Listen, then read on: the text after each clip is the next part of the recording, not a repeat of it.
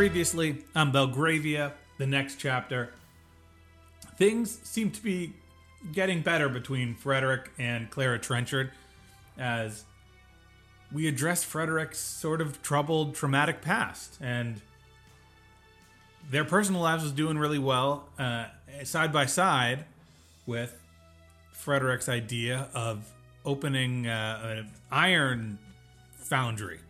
Now, he wants the Marquise to help him fund it. He wants to get it out going soon. And a lot depends on it. His money and his future. So let's see how all that comes together this week on the Lords of Grantham podcast. I like girls that wear Abercrombie and Fitch. I take her if I had one wish. But she's been gone since that summer. Cherry pants, cold crush, rocks. And we are back. Belgravia, the next chapter. Chapter 3. What's going on, Corey?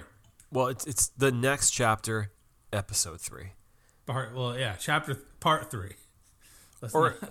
We were just talking how we had a listener ask, what is part 2 of Belgravia? And we weren't sure if he was talking about episode 2 of season 1 of Belgravia, or the new season of Belgravia, or the second episode of Belgravia, the next chapter. We don't know. Yeah, part of me, I could be terribly wrong about this, but part of me thinks that was just a bystander who was curious and found the first people online that were talking about Belgravia on Facebook. The only people talking about Belgravia. No, this is season 2, episode 3, or the next chapter, if you will, episode 3. How are you doing, Dave? Good. Saw you this weekend, so I feel like I think we're doing okay. Pro wrestling this weekend for the listeners at home. So we'll talk about some of the Royal Rumble at the end of this. Yeah, but nothing new to report in the 2 days since then. How is any news on the fronts of our shows? Anything? Not a single thing.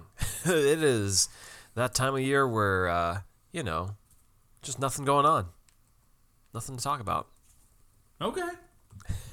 Yeah, sorry y'all. I wish there was something British, Anglophile TV related to talk about, but there isn't. At least in terms of what we cover or talk about here. So there you have it. The Crown is done. I feel like that was a big news source for us. Poldark is done. Mm-hmm. Ben done. Downton, who knows? Gilded Age, we're still in the afterglow. And Belgravia, here we are. So and Bridgerton's still a little ways off from coming back too. But there is a Poldark appearance in this episode. Oh yeah, baby. And we'll get to that. I mean, why don't we just let's cut to the chase here. What is going on in the next chapter of Belgravia, Dave, this week? It truly is a next chapter. Like, I do feel like this. We're just going to keep talking about chapters. Another part of this tale. It was this is a pretty slow moving week, if you ask me, Dave. Yeah, this is borderlines being a bottle episode. Not necessarily in its duration, but in the fact that a good old chunk of this episode takes place at the Duke and Duchess's summer home. Yeah, I mean, it's just going back to what we were talking about a couple weeks ago. This could be seen as a reset for Belgravia. If you didn't see season 1, you can hop right on and follow along and everything. Part of me thinks if you just jumped right into this show and you were watching 3 episodes, you're wondering, when's it going to kick in? There's a bit of a confrontation at the end of this episode, but it is like molasses. This is, if you were hooked on the promise of Julian, who just throws ball after ball, strike after strike after strike, or I don't know whatever baseball analogy there is. He throws heaters. There's been no heaters on this show for a couple weeks now, it feels. And this episode did some pretty egregious minor storytelling beats that were like, we've seen this before. Blink and you miss them too. Exactly. Yeah. I mean, we can talk about it right now because it is such a minor point. Is it Fletcher? Mm-hmm. Fletcher, the man who was at the house, and Miss Davison came to be the lady maid of Clara, but she knew about Fletcher's past, and they allude to him. I think he may have been beaten or something. He had a difficult previous chapter in his life. Mm-hmm. And the last chapter. They said, let's move on. Let's not talk about it. And now we get a sense of what that may have entailed. Yep.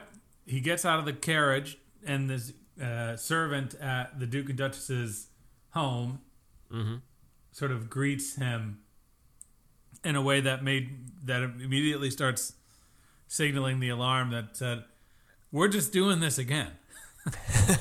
This show may not be written by Julian Fellows. He's an exec producer.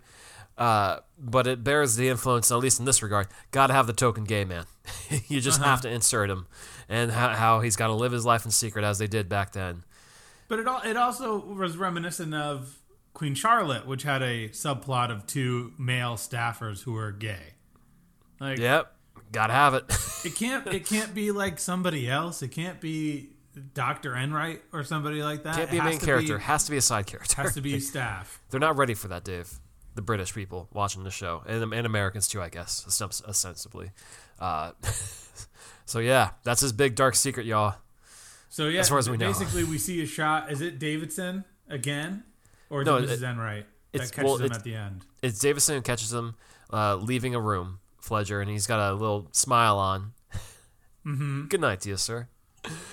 And that's that. Davidson's kind of no, not again. Until a day or two later, Enright says, "Hey, there's this box you left at the Duke and Duchess's. I think it belongs to you." Should have packed up better. We don't know what's in the box. It's his personal belongings. I don't think it's anything. I don't think the box itself is anything questionable. I just think it's probably where he left it. Do you think he looked in the box, Enright? No, I don't think so. You look at the shape of that box. It could be some ancient toy. It could, yeah. I could suppose be. It could. From way back when. It's an interesting shape for a box to leave behind. Yeah. For no other reason. Why would he have that box with him? The other servant guy's like, "Uh-oh, you're in trouble. Go stand in the corner." And, like, it's clear how there's only tension if you care, if there's tension. Right, because we don't know this guy. we don't know anything about him. I think that's why it was ultra, like, annoying and low. Like, we've done this. One of the most dynamic characters in Downton Abbey is a gay man who turns into one of the biggest baby faces of the show by the end of it. And the thing about that is it's at least colored by him having a life outside of this. But that's the one thing they do right with Barbero is, like, yes, he's closeted and struggles with that, but the ramifications of how he turns that frustration on other people at least makes for a dynamic character. On a lot of these other shows, it's very one-dimensional. They're gay and it sucks. And it's just like, well, thanks for spending... It's a little melancholic on Queen Charlotte that they're like, this is their lot. But then we see the old man version of that character, and he's a miserable grump. Right. In this one, it's just like, we don't know anything about you aside from a mysterious past. Oh, that mysterious past is that you're gay. And less than 5 minutes dedicated to it between these 3 episodes. So why are we doing this? 5 minutes is generous. I feel like it might be 3 minutes or 2 minutes. Well, why don't we stop spending more time on this and move on to the... I will say for shame to the writers of the show. You do better than that. We expect more. Do you think somewhere Julian, with his executive producer hat on, and say, throw in a queer man on that show. Just throw it in there. All right, Julian, I guess we got to do this. According to IMDb, Fellows wrote this one. I guess Helen Edmondson and Julian Fellows. Well, no. Are the credited writers. It's based on the original series created by Julian Fellows. Sasha Hales wrote this episode. Helen Edmondson wrote this season. Okay. Julian did not. But I do like the idea that Julian's like, just do it. I have a great idea. That's when it's time. I don't mean to say that Julian is too old or doesn't have his facilities, but if Julian's like, here's an idea for a character on this show, it's a gay butler. It's like, time for you to go get evaluated, Julian. Okay, come on. Give him some. He just wrote all the Gilded Age season 2 with. But if he didn't write this, he's totally off the hook. So obviously, no disrespect. It's a joke. Yeah, but it is funny though because he's writing Gilded Age with Sonia Warfield. Bring her into the Belgravia if she's in the Julian camp of writers. But anyways, though, enough of Julian's playbook. What else is going on? Enright. That's another blink and you miss it. Yeah. Took you a minute to remember. Which one, Mr. or Mrs.? Both. I mean, Mr. Enright is still sending secret letters. He's making Maud, the other servant downstairs, discreetly send these letters, and when he's handing her off a letter, Miss Enright walks in and says, "What's going on there?" And then he makes this whole fib about some cousin of Maud's asking about a job, and Maud is just standing there like, "What are you talking about, old man? Okay, old man, time for you to take a seat. Come sit down and Talking write." about needing an evaluation, and that comes up That comes up in this episode. Honestly, it would have been in Enright's favor to be like, "Yes, I am old, and I can't remember what's going on here." Yeah, he lies about it. We don't know who he's writing these letters to. We don't know about what. We do catch him eavesdropping on. Is it because Davison admonishes Fletcher, right, at one point, or who's he? Or no, he doesn't admonish. They're gossiping about Clara and the Reverend. The Reverend. Yeah, they're gossiping. So he's eavesdropping. So maybe that's the note he's passing along to whoever he's writing to. But that's the same beat we saw last week, where we see these discreetly sending letters. Obviously, they're teeing it up for something more, but that's all we get this week. Blink and you miss it. Yeah, and we get Enright dropping a spoon, and Clara's like, Frederick is like, he's basically a father figure, and he's old. He might not be great, but he always has a home here. It's like he's a made man in this household. We'll see what happens with these letters. Because he does make another major mistake at the end of this episode. And it's like, well, Enright. Oh, that was tough. I mean, we'll get there when we get there, but that was interesting. Looking rough for you, brother. Let's keep moving from the outside in. Why don't we talk about the Duke and Duchess of it all, huh? Sure. Speaking of Queen Charlotte, we have our man. What's the Duke and the Duchess? It's the Duke's birthday. Of Rochester. Yes. And he's having a party at his house. He wants it's everyone a birthday to come party. to his house. And a lot of business goes down at his house. The Marquise is there, as well as Lord Netherby and the whole gang. Mm-hmm. Lord Netherby? You mean Ellerby, the doctor? No, Lord Netherby. Netherberry. Oh, Netherberry. That other old dude who's in the background all the time. Yep. But this boy, is still an issue. Boy ain't right. the son of the Duke and Duchess ain't right. And the Duchess is really, there's this facility that Dr. Ellerby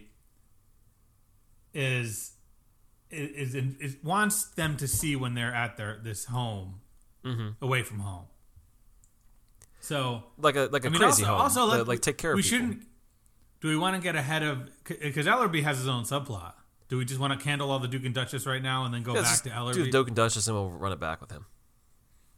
Yeah, so it's basically more what happened last time. The Duke is not man enough to talk about his boy and how afraid and disappointed he is until the very end of the episode, where he becomes vulnerable with Frederick, which I think is a very nice moment. Yeah. But it's almost too little too late, because they go to this facility where they're doing hydrotherapy and walks around the grounds, and the Duchess is like, you just made a fool out of me because you just stood there and didn't say anything. Like, you don't care about this. He doesn't feign any interest in any of the things that they're showing in terms of treatment. And this is where we see Captain Henshaw from Poldark. And Big Pop. Yeah.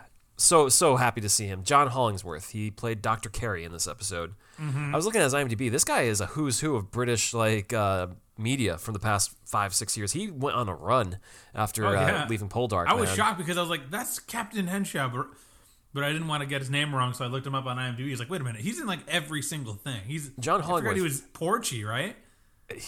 He was Porchy, wasn't he? Yeah, and was it The Crown Porchy? Yeah. Yeah, he was Porchy. And then, he was also in The Queen's Gambit. He was in 1917, the movie. Napoleon, the movie. Poldark show? Yeah. The guy is collecting paychecks. Transformers The Last Night. Go Henshaw. Hey. So, he's here in a kind of thankless role as the doctor who runs this facility that would take in Peter, run this hydrotherapy. And so, Percival Rochester is just like, I'm not about this life. My son's fine. We'll be okay.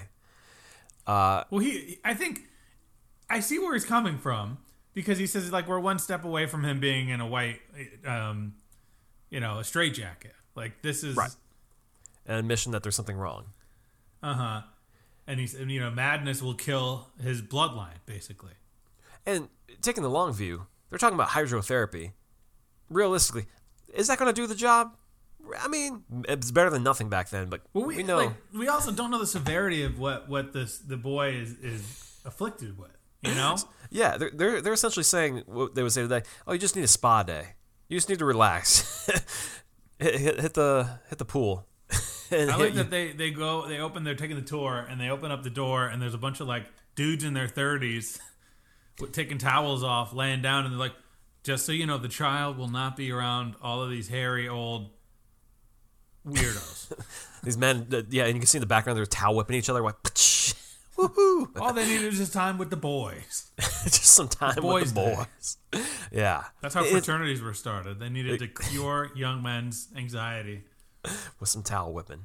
And it's funny, like you wonder, like with hydrotherapy and just like getting out there, getting in some sun, and moving around. It's pretty much just like a low demand version of like exercise and just getting some sunlight. It's like the most basic things that just turn your mood around that we know now today. But obviously Peter's lacking. But no guarantee this would be the things that turn him around.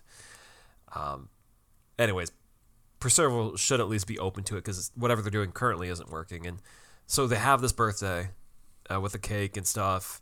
And he's just beside himself. It doesn't matter that it's his birthday and everyone's celebrating. He's at the end of the party drinking to himself where Frederick walks in. Mm-hmm. He's also, it should be noted that he is very doting upon his other kids. Like he is a very active. There's the scene where his two kids are playing at the piano and he comes over and they're like, you can't play. And he starts playing and he's just basically smashing the keys and making noise and everyone gets a laugh out of it. Like, he's not a bad father to all of them. He just doesn't know how to be a good father to Peter. Yeah, he's trying to treat them the same, but they're not the same. But yeah, he's lamenting. So he does. Yeah, he talks to Fred, and he basically just opens up in a way that I think really humanizes him, because he's really presented as this like grump who's negligent and avoidant of these issues with his son, but he basically says like centuries are on the line with my son. Mm-hmm. If we don't have an heir, we're screwed. But the irony of all this is that of all the people to talk to about this stuff, Frederick is not the guy to confide this stuff into. the man was the redheaded stepchild to his father, who had to live with the pressure of like carrying on the line, and even though he was hated by his father, it's like Frederick is just listening. You see it in Frederick's eyes. He's like, whoa. God, another guy who sucks at being a father. I didn't realize. Like, maybe I shouldn't hang out with these 70-year-old men. Maybe I should like hang out with people my own age. Yeah, this guy is not it. He's not my friend. He would have beat me if I was his son. Or something. He would have been dismissive. Who knows? Yeah, so Frederick's not down with the Rochesters, but Ball is still in the Rochesters' court to figure out what to do with Peter. Yeah, and the Duchess at one point says to the Dukes, like, maybe you should go see him. I don't know if he even remembers what you look like. And it's like, whoa, like we dropping a bomb on him. Maybe you're the problem, Duke. Yeah. Although I don't think he is the problem. No, there's something internal. But the Duke, I think this was a good moment for the Duke. Yeah, clearly the Duke and the Duchess we need the episode of them like with the son, humanizing the son, and them sort of just like being happy and accepting. Because like he's so good with the other kids, it makes me sad to see him be so afraid of Peter. There's got to be some kind of like breaking point that just wakes him up eventually. There's going to be some moment where it's like, wait a second. We know it's going to happen, but not this week. There's not enough characters for him to be evil. No. But that's pretty much what's going on with them. Mm-hmm. Do you want to talk about Ellerby? Yeah. So this episode opens the episode. Yeah, and I wasn't sure how to read this. So like because I was thinking about what you thought. I don't know where you stand after this episode, but you thought he was conniving and evil. He's got a look to him that doesn't scream friendly. Oh, he would be cast in a horror movie as like a serial killer. Yeah, he has that about him. Mm-hmm. But this episode starts with him and a woman coming in from being at like a riot. Yeah, a rally where some people were injured, and I guess he was tending to them. But it's a weird thing where it's like, I guess he's living with these two people, so he's not the most well-off man. And it makes it seem like he is actually interested in medicine. But it's a strange thing where the scene only seems to exist to acknowledge, oh yeah, that woman Clara, she's not interested in me. But it shows that he had talked about her to other people. He had thought about her. And so it's like, well, the only person who paid my full bill was Trenchard. And they're like, oh, the one with the hot wife? And he's like, yep. Yeah. She says she doesn't want to see me anymore. Or does she?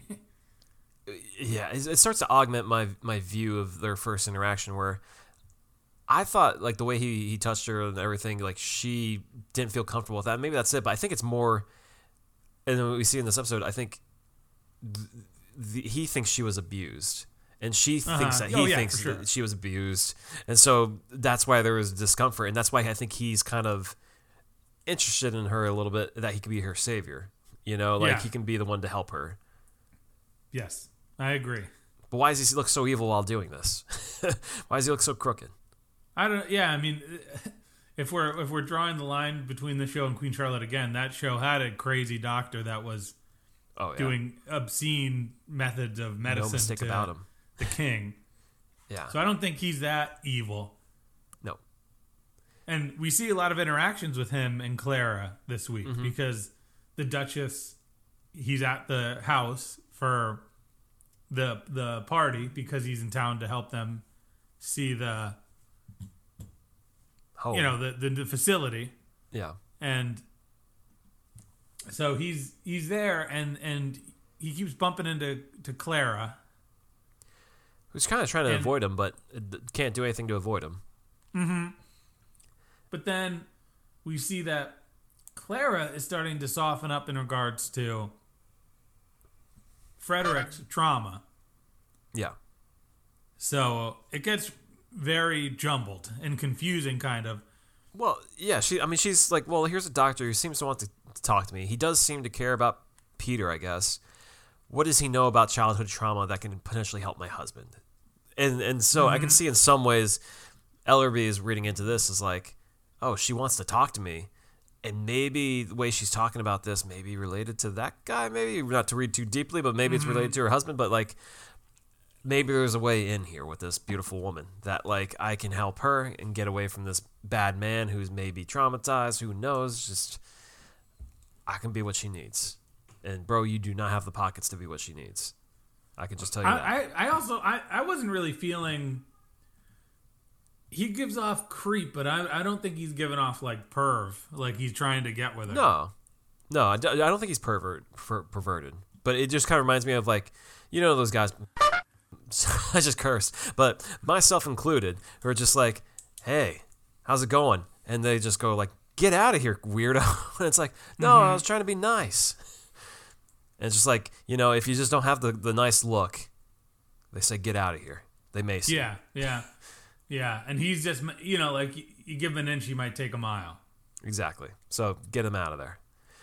But he is, I mean, I think he's very appreciative of Clara for opening up to him. And I think Clara really did need that moment to, because there's a moment where they're on the porch when it's raining. And he's like, I can go. Like, he definitely is playing it safe. And she's like, no, let's stay. And they start talking. And then we see them later with Davidson is like, And then right, because like, the whole time Davidson Doc. is just like, this guy is clearly trying to get in your good graces. I don't like the cut of his jib. You should mace him next time. I don't like the cut of his blazer, too. That thing is wrapped around his torso. Also, he wears it everywhere he goes. It kind of like maybe communicates that he maybe doesn't have that much money, or that's just his doctor getup. But I don't know. Get a new blazer. Get a new one, man. It's a little too tight. He does invite her to an art show we see at the end of the episode, and that was like a siren going off. Like, what? She's a married woman, sir. You need to give her. You can't do that, unless you're inviting Frederick too. And that's where Davison is just like, I don't know about this one, Clara. You should back off. Claire's like, no, I'm going to talk to Fred about it and see what happens. A lot of Davis in this episode just kind of rolling her eyes at everyone around her. Don't know what her character is or who she is. She just is really kind of just annoyed by everyone. Yeah, she's just there. Yeah. Well, so I guess there's only a few more plot points to really talk about. We can talk about Emily and Mrs. Dunn and Nell and the Reverend. Oh, well, why don't we save the Reverend for last? Let's talk about the Marquise. Okay. Because the Marquise is circling this investment opportunity with Frederick. Mm-hmm. And Frederick has already done the work. He's gotten the Abercrombie and Fitch foundry. He's got the converters in the paperwork for it. He's got the sign-off and the workers that come in. He's got Ross Poldark coming in there to help out. Well, his boy Ross. Ross. Yeah, that is his bookie, his paper man. So he's all square. And so he can't get a hold of Marquise. She's still dodging him, but he knows this event at the Duke and Duchess's house would be his opportunity to get in with her. Mm-hmm. And so they're there, the Marquise is there, and he's trying to angle to talk to her, but the Marquise is like, I want to talk to your wife. I want to know what she's up to. And she sneaks into Claire's room. Yeah. And they're just like talking about the bed, like, oh, that's where the magic's going to happen later? Yeah, isn't it so nice? Oh, yeah. Get those sheets dirty. And she's just pretty much telling Clara that, her husband was actually bad with spending. And, it was only when her father was bad with spending, right? Oh, her father. I thought it was her husband, but either way. She said she grew up poor and then married rich, and then he started to lose his facilities and she took over. Right, and he was not good with money, and she had to learn the ways to kind of manage it. And then she realized, oh, it's not that complicated. It's all just negotiation. Mm-hmm. And so her way of making decisions is to, talk to people who know the person making the investment. So who better than the wife? And so Clara confirms from the Marquise, this is a sound investment. My husband's so excited about it. You trust me. You want to be in on this. And Marquise is down. She cuts the check of £1,200, and they're in business. The races. Yeah, we see some of the factory. It's huge. It looks nice. They're making that steel, and Frederick's like, we should go into business some more, and she says, yeah, we'll see about that. Yeah, what she says. She also gasses him up, where she's like, I wish all my investments were this smooth and easy to do, and he's like, oh really? I'm a businessman. I just keep wondering, is the Marquise trying to sleep with Clara and Frederick at the same time? Is she interested in both of them, or is she that's just how she conducts business, flirting? I don't think, if she's interested in Frederick, he's not giving anything back because he's so stiff. He is stiff as a board. And you do wonder, too, like, based on his shifting relationship with Clara, how sound is her investment in him if his trust in Clara doesn't remain sound throughout this whole season? That's we'll see. Well, her money's already in. She's not going to pull out. She could. Who knows? Yeah, we'll see. He doesn't have his name on the foundry because that was part of the stipulation when they got it.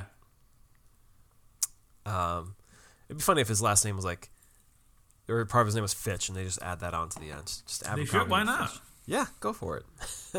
Who's gonna care? But yeah, that leaves the Reverend of everything. Yeah, so he's got Emily in charge of the bazaar. Remind me, Dave, on the bazaar. Well, we don't get much of it. We just see Emily comes home and she tells her mom and Nell, well, not Nell, Nell's not in the room, that she's been spending a lot of time with the Reverend and she is now in charge of the church bazaar. That's what it is. The church bazaar. She is not excited about it. It's kind of humdrum, boring stuff. And the long and short of her episode is that she keeps on trying to put herself in front of this Reverend. Yeah. And he's like shooing her away. Right, because she's just like, how's it going there, Reverend? Oh, everything's great. God's good. Weather's beautiful. How's it hanging? And so both of the Dunns, Mrs. Dunn and Emily, have the Reverend over, and he like sits right next to Emily, and then at one point he shifts seats to be closer to the old lady, the old widow. Yep. And she even asked him, "Hey, are you married? Excuse me, are you married? Yeah. Like, aren't you supposed to be married? Don't you need a sucker?" And he's like, I'm not. The church takes up too much of my time, so I'm not married. Busy man. But then Mom is not a good wing woman. Mm-mm. And I think Emily's not a great. Emily doesn't trust anybody. She doesn't trust her mom to tell her mom that she has a crush on this guy. She doesn't trust her sister. Mm-hmm. She's been passed over too many times, it seems like. Yeah. But it doesn't seem like Clara had a line of suitors. The way that we don't know. Frederick just kind of swept her off her feet pretty quickly. Yeah. Well, it seems like, Clara was the older one, right? So she was always naturally in line to be paired off with someone. Mm-hmm. But, yeah, even when he visits the house, to check on Nell, who's excelling at her job and doing great, he's only interested in talking to her. And she just is like, really? The dirty one who smells? All right. I guess I got to smell just to make you pay attention to me. But Clara, her interest in the Reverend, as we saw last episode, was sparked because she was like, why doesn't Frederick talk to you? Like, how can we connect the dots here? Mm-hmm. This is a very Demelza Poldark subplot right here. Mm-hmm. Going off without the husband to do her own thing. Yeah, to go make decisions on behalf of the husband. Yeah. And this all leads into what she was talking to Dr. Ellerby about a traumatized past, where Ellerby has, we talked about it already, but the conversation they have walking in the woods, where Ellerby says, if we can confront our issues, we can grow beyond them, and I love the world, I love humans, I love everybody, I love everything, and I just want to see people thrive. And she's like, well, maybe if I can get him to open up to his brother. So yeah, off to the rectory she goes. And that's where they meet for the first time. And she kind of gives him a look of like, oh man, I married the wrong one. This guy, he's handsome. This guy looks time appropriate. Yeah. She collects herself though. And she was like, so you're the brother of my husband. He's like, yeah, I guess I am. And so they have a meeting. She comes back. She meets at the rectory to talk with him, and she's saying what happened. And he's kind of saying, just things just didn't work out. We got pushed away from each other. I would love to meet my brother again. I'd love to see him, but it ain't going to happen because he hates me. I don't know. He blames me. Basically all the stuff that we inferred from last week. The childhood seemed okay, and then everything went south with the dad, and Fred blamed James. And James correctly believes that it has to be Frederick who approaches him, because Frederick is the one who's dishing all the hate his direction. He can't do anything. He's tried already. But Clara is kind of encouraging him, like, no, he may be different now. And it's like, yeah, we've had a good couple weeks. Yeah. Yeah, we had a good stretch. Some of his daddy issues taken care of. And so that inspires James to make a house call. Yeah, because we know that Clara wants to interact more, but I think she wants a letter, and instead James comes over, cold calls. Yeah. I think this was an exciting bit of TV right here. Oh yeah, because you see Enright is like, oh no. No, Clara is like, wait a second, he's here already? I didn't plan for it to be today. And we know Frederick is having a good day for once because the Marquise told him, we're doing good here. We got business going. So he's like, wants to deliver the good news at home. And he doesn't know that his brother's there at all. Yeah. And then he gets in amidst this whole thing where Clara's walking to the room and they go, oh, I'm home. Where's the lady? Where's my lady? Where's she be? Where's she at? Enright says, well, there's someone here, man. It ain't Bro, good. I don't want nothing to do. I'm old. I dropped that spoon the other day. I don't know my left from right. Humana. Please don't be mad at me. Please don't be mad at me. Oh, no, and then James. Fred goes in, he goes, oh, no. And we get a beat with Enright where he's saying, I didn't know. I didn't know he was going to be. It's not my fault. It wasn't my fault. That's him. He goes in and they see each other and he goes, what are you doing in my house? Yeah. Last time we talked, we agreed not to do this, to cease contact. And the Reverend's like, well, things change, bro. Yep. And then Clara's like, it was me. It was me all along. All along. And Frederick feels, you can see there's like some betrayal in his eyes in the moment. And so this could unravel everything that we've come to put together over the past couple episodes for them. yeah. Because, I mean, they kind of leave us hanging. What's that conversation going to look like between James and Frederick? But I can't imagine it's going to be productive or lead anywhere.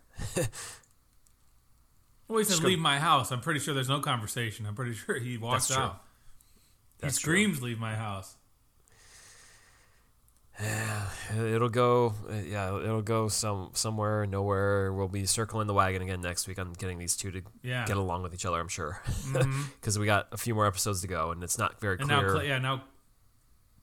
Well, I guess does he wind up with Emily? James. Yeah. I think it may end up being a wife swap situation, where maybe Emily ends up with Frederick and Clara ends up with James. Who knows? Or Nell winds up with Frederick. I could see it. Or with Emily's James. Emily's alone. Emily's with Dr. Ellerby. They deliberately say again, we don't know Nell's origins or what her deal is because she's still not talking. Mm-hmm. So, I don't know. But then again, Clara and Frederick did shag again this episode. They have the whole post-coital talk of like, what would our daughter be named? Isabel. What about Frederick if it's a boy? Or James? Yeah, that's my granddad's name. I don't know about that anymore. I'm not continuing my legacy. Mm-hmm. This is a new chapter. Belgravia. Yeah. Exactly. But I will say, if we're wrapping up the episode, just talking about good or bad, the last 5 or 10 minutes was good, I thought.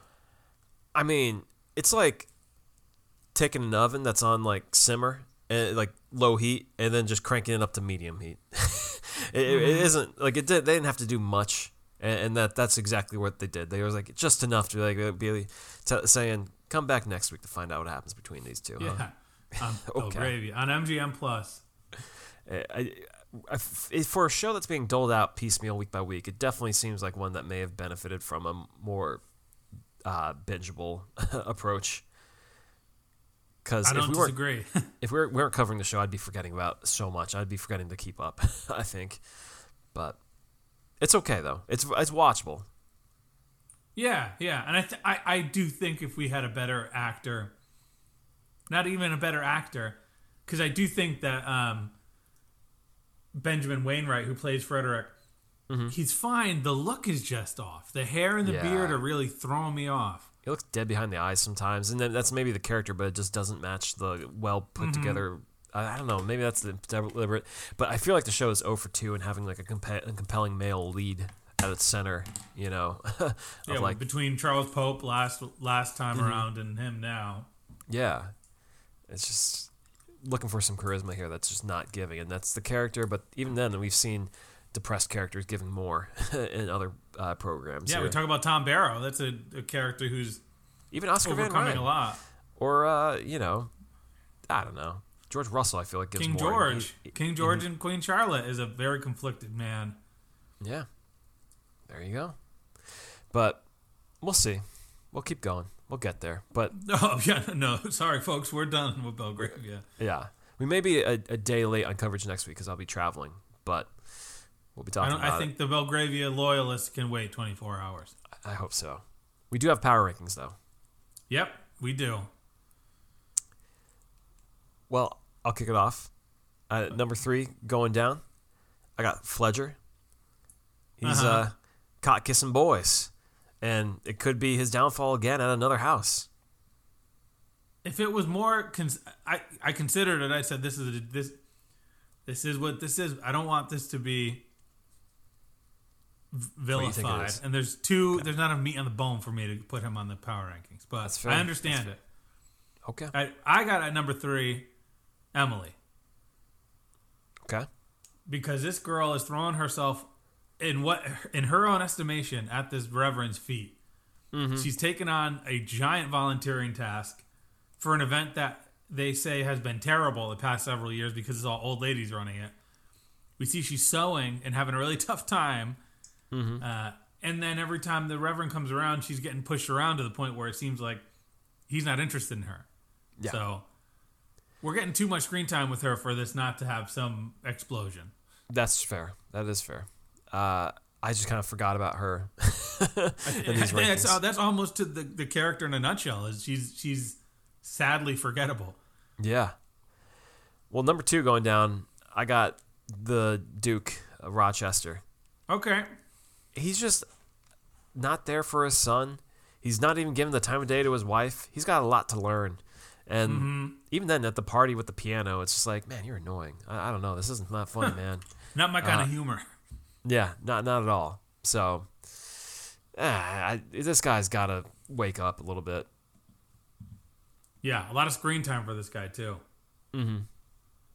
But number 2, I got the Reverend. Okay. I think the dude is... He's clearly the one crossing the line here.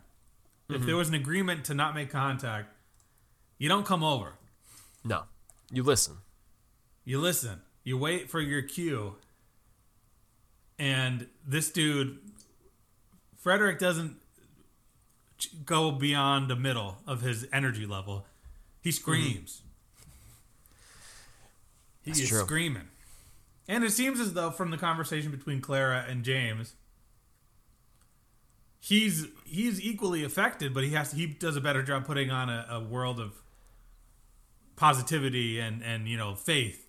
He's also a handsome man, so that works in his favor. Yeah. He's got that working in his favor. But yeah, I think it's kind of a rough look for him at the end of the episode. He gets talked down to. Yeah. Don't come back here. Rough week. Well, number 1 going down, I got Clara. Really? Okay. Yeah.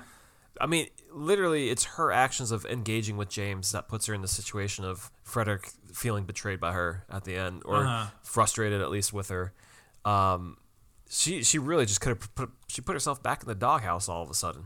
Like, this is not good for her at all.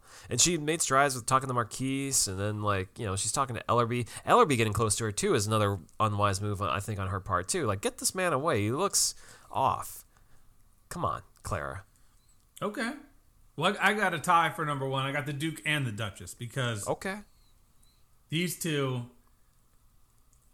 I think that if we didn't get this moment with Frederick and the Duke after his birthday party, then I think I would be like all on Team Duchess. But I think this is a show, and Dr. Ellerby is waving this flag as this progressive doctor. Yeah, this is like y'all need therapy. The 1700s version of the show, or yeah, for real. If we weren't given this opportunity to see the Duke as a human at the end of this episode, I would be like, he's miserable. I can't stand him. Now it's like he is miserable, but it's not his fault. He has a lot of pressure, and he really needs to learn to manage it. And the Duchess is trying to leapfrog him and take all the responsibility without having a nice conversation about dealing that out. So two of them. They need therapy. Yeah, the man would rather do nothing than go to therapy. Well, Dave, who is going up? Controversial. I got Dr. Ellerby going up. This dude. Okay. Last we see him with Clara, she's like, I'm done. Like, don't you talk to me again, boy. This week, we have full-fledged conversations between the two. And he influences her so much that she goes and sets this whole thing up with the Reverend. And he's got the Duke and the Duchess at this hydrotherapy facility. Like, he's doing it, and he's getting paid. So I think it's a good week for him. He's definitely out of the proverbial doghouse that he could be in. That's fair. Well, at number 3 going up, I got Frederick for a change. The guy, I got him at number 2. He sealed the deal with Marquise. He's going to have that foundry of his producing steel. And he gets it done with his wife in the bed once this episode, which is not an easy task for him.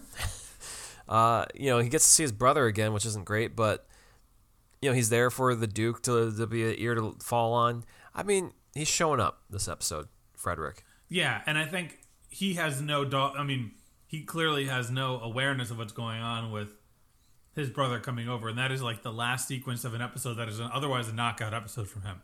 He gets a lot done, and he seems happy too. So until that last moment, it's looking good. Twinkle in his eye. Well, number 2, I got the Marquise. She's still one pulling the purse strings, and it's really not even Frederick who gets the job done. It's Clara, and talking to her, but it really made me appreciate her savvy and not trusting Frederick immediately. And honestly, based on what we've learned about Frederick, you shouldn't trust him. He's not a very trustworthy guy. So it really kind of showed like, oh, she knows what she's doing exactly. She's playing it smart. And she's the one who really runs the show at the end of the day. She's got the money. Yeah. Well, Frederick was my number 2. And the Marquise is my number 1. Okay. She's the queen of the episode. All she does is win. She doesn't misstep. Yeah. Well, so it's tough to deny her. That is true. Well, I got Ellerby at number 1. It's fair. It's a good episode for him. The guy was dead to rights last episode with Clara, and now he's inviting her to art shows that she considers going to attend with him. Meanwhile, he's in the Duke and Duchess's orbit, even though the Duke doesn't want anything to do with him. So it kind of shows that, like, okay, he's got something to his serpent tongue here in terms of getting him to hang around. So, Ellerby, he's got something going on. Good. I don't like him, but he's got something going for him. Yeah, exactly.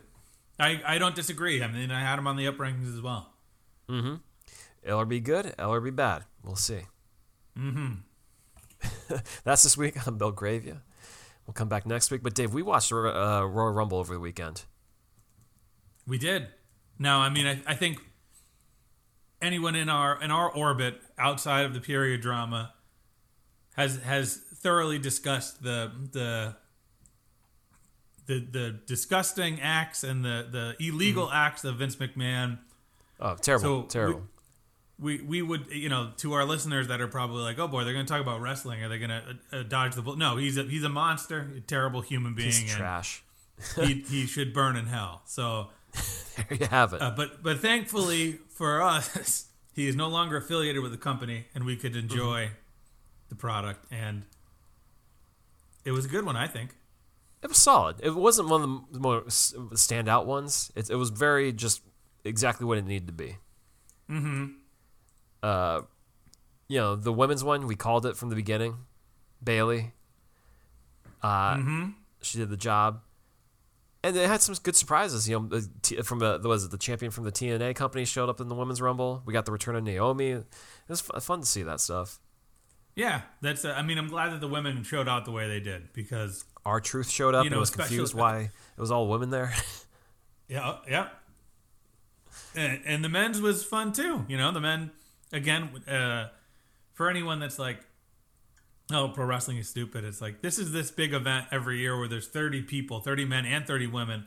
Mm-hmm. And a lot of times they use it as like a variety show where there's some goofy people from the past that come back and some 65-year-old who still has a six-pack who might get thrown over. But this year it was all contemporary performers. Mm-hmm. I think it was a statement piece about the roster that they have right now. So I thought I enjoyed it.